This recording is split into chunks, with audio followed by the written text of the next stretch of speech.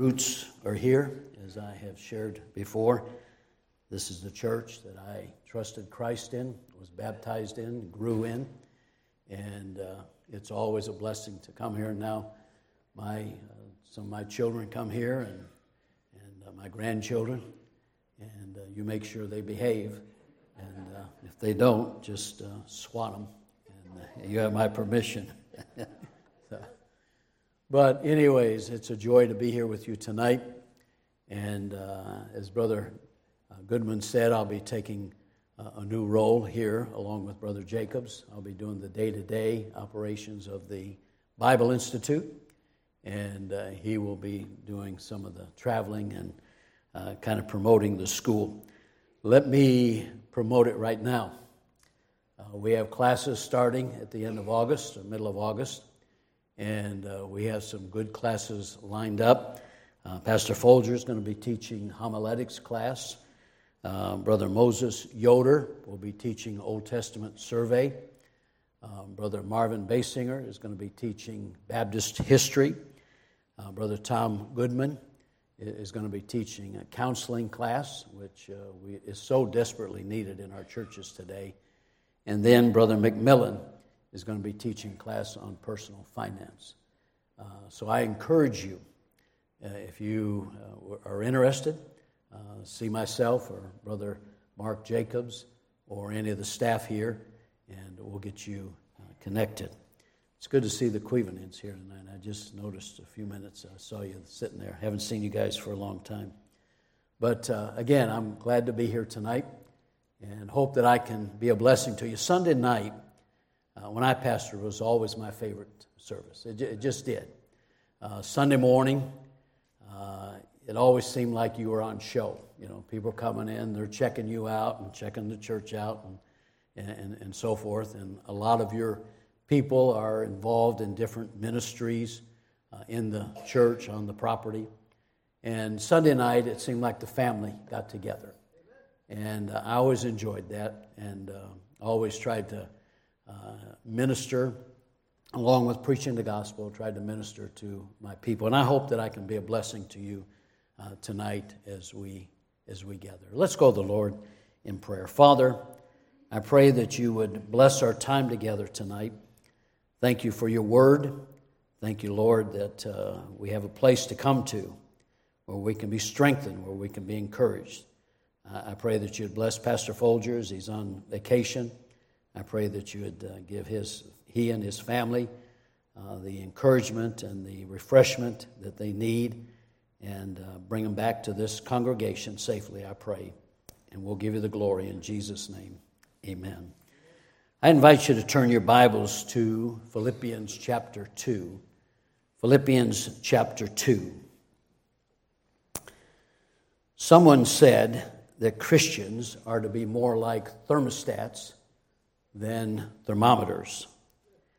A thermometer reflects the temperature. A thermostat sets the temperature. And we as God's people are to influence behavior. And I hope you hear that. We are to influence behavior rather than simply parrot the behavior of our environment. Now, some things we consider to be minor really are major. And I want to start tonight by giving you a little bit of a quiz. And if somebody would help Virgil, I hope that he wouldn't flunk this quiz here. Wouldn't be right not to pick on Virgil, would it? He'd get mad if I didn't pick on him. He'd be hurt, all right? Wouldn't you, Virgil? My daughter told me, don't pick on Virgil tonight. Don't pick on Virgil tonight. Anyways, let's get back to the quiz. Major or minor? Is putting oil in your car a major or minor thing? It's a major thing. Is taking your medications a major or minor thing? It's a major thing. Is forgetting your wife's birthday a major or minor thing? Our passage tonight seems to be a minor thing, but it really is a major thing. Now, in Philippians chapter 2 here, I want you to keep this in mind as we look at this passage, and particularly the first two verses that we're going to look at. It's all a part of these first two verses. Philippians chapter 2, beginning in verse 12. Wherefore, my beloved, as you've always obeyed, not as in my presence only, but now much more in my absence, work out your own salvation with fear and trembling. For it is God which worketh in you both to will and to do of his good pleasure. Now you know this, you've heard this, and that's probably one of the reasons you're in this church. We believe that salvation doesn't come by works. It's not your good works that saves you, it's the grace of God. Your good works don't keep you saved. It's by God's grace that we're all saved tonight if you've asked Christ to come into your heart. So this is not saying that you and I are to work for our salvation. But when we do get saved, our salvation begins to work out of our lives. The works that we do, it is representative of the fact that Jesus Christ has come into our lives. And so I want you to keep that in mind as we look at the rest of this passage, understanding that what we're going to deal with tonight is a part of your salvation working out of you. Look at verse 14. Do all things without murmurings and disputings, that ye may be blameless and harmless, the sons of God, without rebuke, in the midst of a crooked and perverse nation, among whom ye shine as lights in the world, holding forth the word of life, that I may rejoice in the day of Christ, that I have not run in vain, neither labored in vain. Yea, and if I be offered upon the sacrifice and service of your faith, I joy and rejoice with you all. For the same cause also do ye joy and rejoice with you.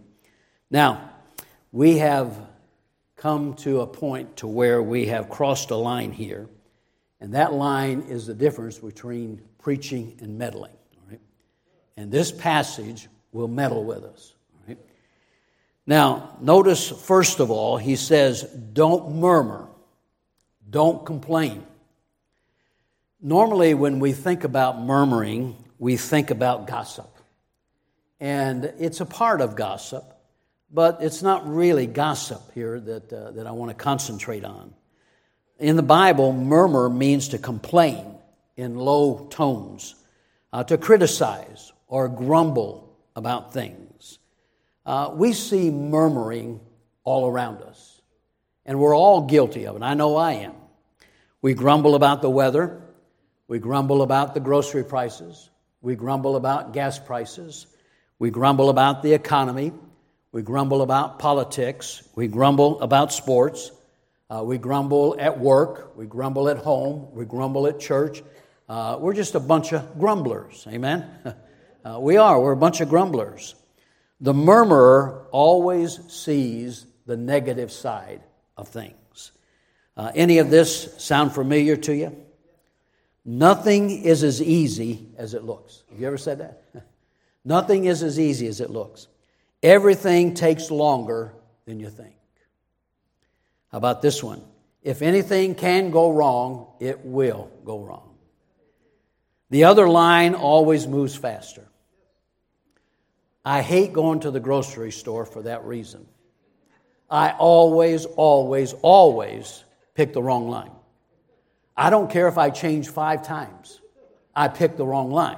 Right? Just the other day, I was at the grocery store in Brook Park, and I saw the line. I said, well, that one's going to be too slow. So I got in another line, and then it took forever. I always seem to pick the wrong line. How about this one? The chance of bread falling with the peanut butter and jelly side down is directly proportional to the cost of the carpet. Inside every large problem is a series of small problems struggling to get out. 90% of everything is crud. Whatever hits the fan will not be evenly distributed. No matter how long or hard you shop for an item, after you bought it, it'll be on sale somewhere else cheaper. Any tool dropped while repairing a car will automatically roll underneath to the exact center of the car. And then this last one, the repairman will never have seen a model quite like yours before. Murmurers are unhappy people. Murmurers always feel like they're being cheated. Murmurers always like to highlight the weaknesses of others. Murmurers love to fight. It makes them feel better about themselves when they're picking on somebody else's faults. And I don't know if you've noticed this or not, but grumblers can really suck the life out of the party. Grumblers are never happy, and they will never know the joy of true contentment. They play the part of the martyr. Nobody likes me. In Numbers chapter 14, you need not turn there, but you will recall that in Numbers chapter 14, they sent spies. The Israelites sent some spies out into the land that God had promised them. And those 12 spies went over and spied out the land that God had told them was theirs. They came back with their report, and they talked about how good the land was and how fertile it was. I mean, it's just a great land. But then they started to murmur. The people over there are big and strong, and there's just absolutely no way that we can go in and possess this land. Well, God was fed up with their complaining because He had promised them the land, and they chose not to act in faith. So God decided that He would condemn these people to die in the wilderness, and so they wandered in the wilderness for 40 years because they chose to grumble and complain rather than to go in and possess the land that God had promised them. In 1 Corinthians, if you'll turn there, 1 Corinthians chapter 10. In 1 Corinthians chapter 10, Paul points back to this occasion, and he addresses it. 1 Corinthians chapter 10, and beginning in verse 10, he says this, "Neither murmur ye, as some of them also murmured, and were destroyed of the destroyer. Now all these things happened unto them for ensamples, and they are written for our admonition, upon whom the ends of the world are come. Wherefore let him that thinketh he standeth take heed lest he fall. There hath no temptation taken you, but such as is common to man. But God is faithful, who will not suffer you to be tempted above that you are able, but will with the temptation also make a way to escape, that ye may be able to bear it. Wherefore, my beloved, flee from idolatry." Now, I don't know if you caught this or not, but it's interesting that Paul talks about learning a lesson from the murmuring of the Israelites, and then he concludes it with this statement, "Flee from idolatry." Flee from idolatry. Now, that's not a coincidence. Paul realizes that murmuring is a sign that we are trusting our own opinion of things rather than God's opinion. Murmuring is a sign that we are trusting our strategies over God's strategies. We think we know better than God does. And we're actually playing the part of God. And my friend, when you play the part of God, you are committing idolatry. That's what it is. Notice, secondly, he says, "Do all things without murmuring and disputing." The word for disputing here is dialogamos. It's where we get our word dialogue. And there's really two parts to this command here. Number one, don't argue with each other. Have you ever noticed that nothing good ever comes from arguing with each other? Nothing ever good comes. Tempers flare, good judgment disappears, and nobody listens. You know why? Because you're trying to prepare what you're going to say as soon as that person gets through saying what they said. And then we wonder why people are turned off to Christianity. When Jesus was accused, he chose to remain silent rather than to give his accusers cause for action. Wouldn't you think that's a good plan for you and I to adopt? To remain silent? Listen, folks, it's better to be mistreated than to turn anybody away from the gospel. It's better to be mistreated than to turn anybody away. from the gospel. Secondly, and this is important, anytime you argue with God, you take a step toward rebellion. Anytime you argue with God, you take a step toward rebellion. Now, there's certainly nothing wrong with you and I expressing our confusion and our frustration with the things of life. I've done that so many times. But do not ever attack God's wisdom. Don't ever attack God's wisdom. Listen to Job chapter 40 and verse 2. Shall he that contendeth with the Almighty instruct him? He that reproveth God, let him answer it. So we need to stay away from murmuring and disputing. Now, let's not leave this yet. I know that we're probably all feeling guilty at this point because I feel guilty every day of this thing of murmuring and complaining. But notice he says, do all things. A-double-L. All things. Do all things without murmuring and disputing. Not just when things get tough, but do all things without murmuring and disputing. Might be a good time for us to have a Selah moment. You know what Selah means, don't you? You find it in the Psalms. It means stop and think about it. Stop and think about all the times that you murmur and complain. Now, there are some things we can do without murmuring and arguing. But all things? All things? That's kind of like saying you have to give up all sweets. Wow, that would be tough, wouldn't it? Now, is Brother Wissam here? Okay. He's gone too? All right. I didn't want to offend him, nor the pastor's wife, but I could probably give up baklava. Okay. Their pastor, when they were younger, was a good friend of mine, Brother Fauzi Kawaji, and he used to bring me baklava all the time, and I hated this stuff. Right? I could probably give up fruitcake. And I can tolerate fruitcake, but I could probably give it up. But give up all sweets? Right? Now, think about this. If we took this command here seriously, how would it impact our lives if we lived our lives without murmuring and disputings? I thought about that one day, and I just kind of thought about some things. For instance, what would it mean when we do our chores? I don't like to cut grass. I do it, but I don't like it. Right? If I could, I would have my whole front yard and backyard concreted. I don't like cutting it, right? But I don't complain about it anymore.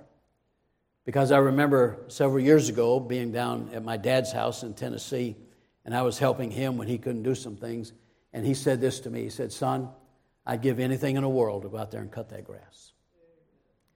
And that stuck with me, because I knew that one day I would be in that same position where I couldn't go out and do it. What about washing dishes? The same dishes over and over again. I told my wife, if she dies before I do, it's all paper plates for me. Paper plates, paper forks. I just wouldn't do it. Right? I guess I'd have to get my daughter to come over and my daughter-in-law come over and clean my house because I just doing it over and over and over again. What about the way, would it change the way if we took this command seriously? How we looked at an extracurricular activity at school, like watching a basketball game, a baseball game, a soccer game? Would it change the way we acted? How would it impact how we respond to interruptions? Do you ever have interruptions in your life? I mean, your day is all set, what you're going to accomplish, and some things change it. How do you respond to a flat tire? Amen. I'm not quite there yet. The last flat tire I had, I didn't go out and say, well, praise God, look, glory, hallelujah. How do you respond to an illness? That's some of God's interruptions in our life. We have planned what we think we need to do. How would it change the community discussions that we have? Well, I'm so glad that parents are getting involved in the public school meetings and that setting. But how would it change how we behave at those? How would it change how we get out of bed in the morning? Anybody else like me? Oh, I'm still not there yet. Jumping out of bed. Praise God. Glory, hallelujah. I got another day. I'm working on it. How would it change our conversation about other churches if we took this command serious? How would it change the way we handle differences of opinions? How would it change our discussion of politics and church, other churches? What would happen to gossip? Man, Paul leaves no loophole here. He says, put away murmuring and disputing.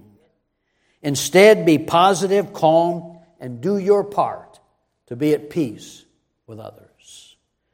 Now, again, this is all a part of you and I working out our salvation. All right? Our salvation working out of us. And here's the neat thing about this. He's going to help us. He says it right in our passage, that He will help us with these things. But then Paul goes on and gives us the payoff of doing this. Look at verse 15. That ye may be blameless and harmless, the sons of God, without rebuke, in the midst of a crooked and perverse nation, among whom ye shine as lights in the world, holding forth the word of life, that I may rejoice in the day of Christ, that I have not run in vain, neither labored in vain. Now, I know that you're probably thinking, isn't he done yet? Hey, don't complain. Don't murmur. Right? You got it, Verge? Don't murmur. Now, why should we not murmur? Why should we not murmur and complain? Well, number one, having a positive attitude is essential to spiritual growth. Having a positive attitude is essential to spiritual growth. You know, it's hard to be blameless and harmless and without rebuke, verse 15, as long as you are a complainer. We are to live so that others will have no reason to blame us or to accuse us. That word blameless, we see that in Scripture where it talks about the pastor and the deacon, the qualifications, to be blameless. All right? Blameless here means pure, pure externally and internally. We are to be a people who harbor no ill will, provoke no conflict, and engage in no backbiting and slander. We're to be like Jesus, simply. And remember, his accusers could find no fault in him. So we need to develop a different attitude and learn to speak differently. James said, and I'll read it for you in James chapter 3 and verse 2, "For in many things we offend all. If any man offend not in word, the same is a perfect man, and able also to bridle the whole body." So let me ask you, is this a major or minor thing? It's a major thing. Secondly, when we don't murmur, we become a breath of fresh air to a dreary world. When we don't murmur, we become a breath of fresh air to a dreary world. Paul says that you and I live in the midst of a crooked and perverse world. Anybody here need me to convince you of that? We don't have to be convinced of it. We know it. When we don't grumble and complain, and we are cheerful and trusting, we bring light to darkness. Now think about this. I do some work for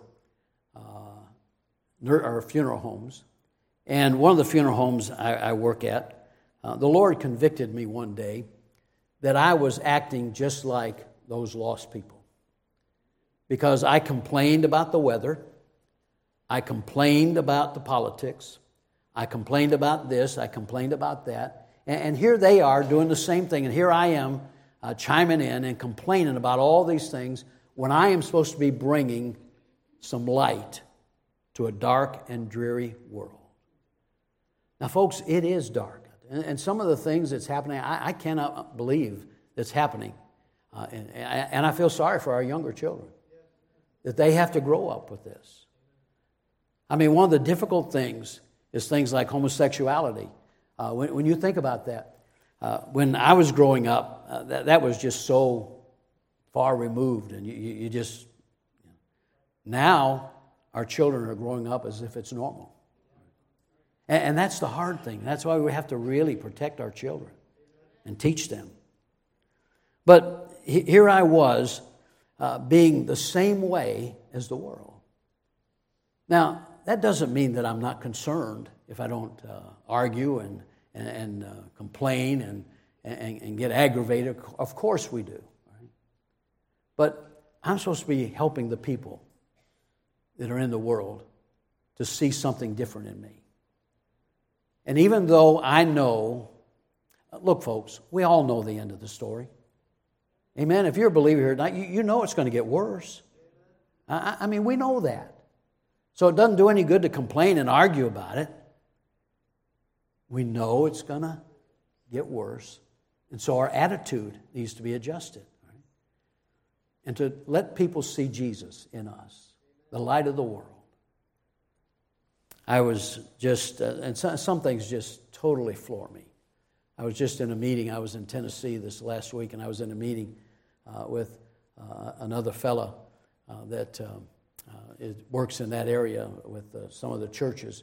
And he was telling me about the trafficking that is involved right there on the Tennessee and Georgia border. Unbelievable statistics. And that's the kind of world we live in. But we need to bring light to this world. And the picture here is that we stand in stark contrast to the world around us. Not that we're not concerned. And you know, sometimes we as Christians, why do we have to be mad about everything?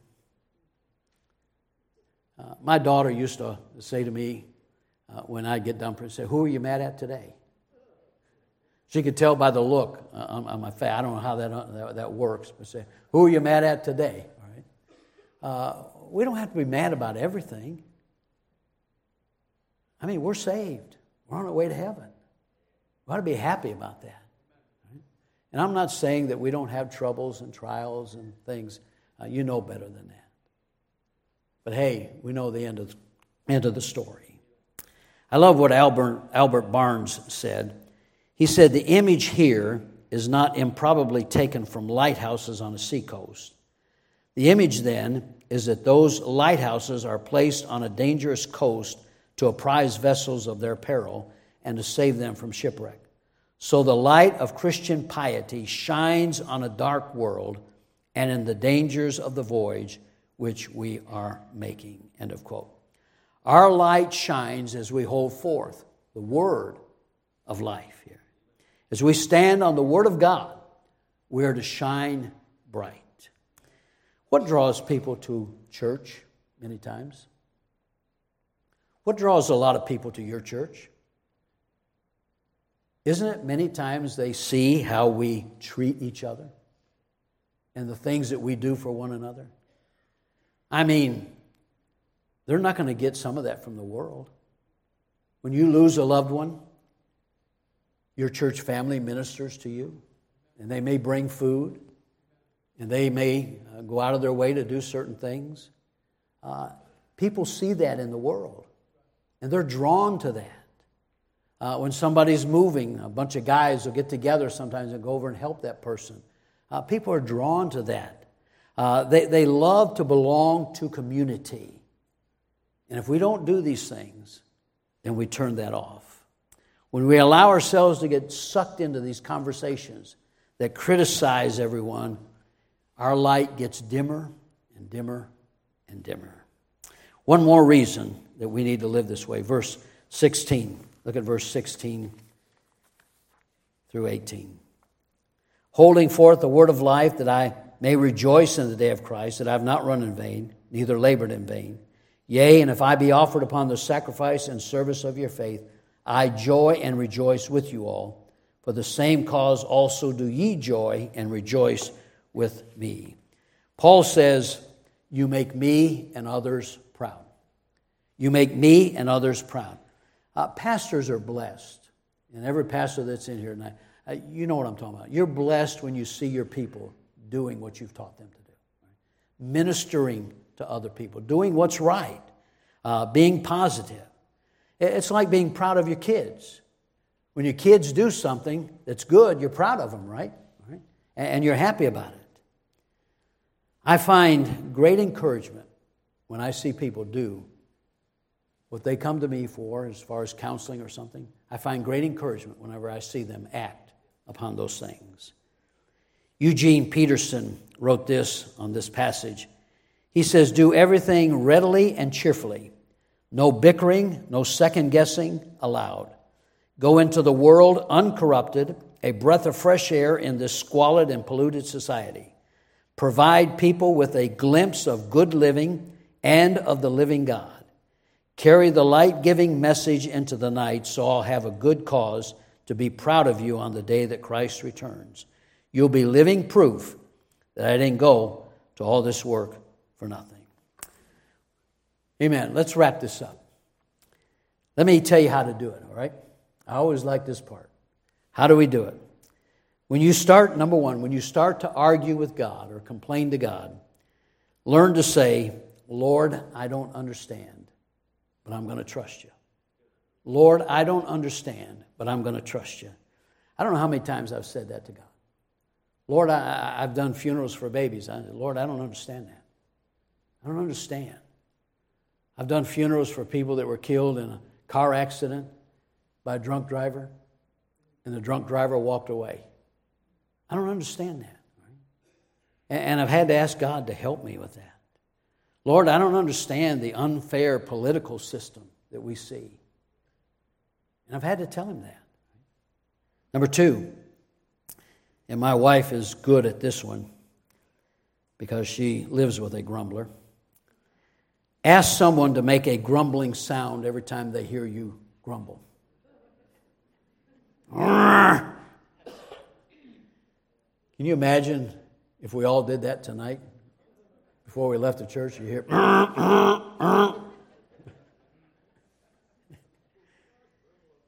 But ask somebody to do that. You know, I sat down and one week I worked, I was amazed at how many times I grumbled and complained. Number three, look for productive ways to deal with problems rather than standing around criticizing. Well, we're good at criticizing, aren't we? But look for productive ways to deal with the problems. Number four, avoid gossip. Of course, we always need to do that. That hurts a church. Avoid gossip. Number five, keep a flashlight or a picture of a starry night in a prominent place to remind yourself that we are to be like a star and shine in this crooked and depraved world. And then lastly, remind yourself that your attitude is your choice. Well, that's a tough one, isn't it? Your attitude, my attitude, is a choice. Nazi concentration camp survivor Viktor Frankl, perhaps you've heard. I love to read some of his stuff. But he was an Austrian Holocaust survivor. He said this, everything can be taken from a man, but one thing, the last of the human freedoms, to choose one's attitude in any given set of circumstances. To choose one's attitude in any given set of circumstances. Wow. You can get bogged down with the things of life, or you can choose that you're not going to let things stop you. About a year and a half ago, I ended up having a stroke and got blind in my right eye. It wasn't something I expected, wasn't something that I counted on, but I wasn't going to let it stop me. I wasn't going to get discouraged about it. Short time ago, maybe 4 or 5 months ago, I was diagnosed with a blood disorder. And I said, I got to keep on going. I'm not going to stop. My kids, I know they care about me. They say, when are you going to slow down? And my words to them were, I'm not going to die until I'm dead. And I would suggest you be the same way. Right? But our attitude. Someone has written, and I'll close with this. I woke up early today, excited over all I get to do before the clock strikes midnight. I have responsibilities to fulfill today. I am important. My job is to choose what kind of day I'm going to have.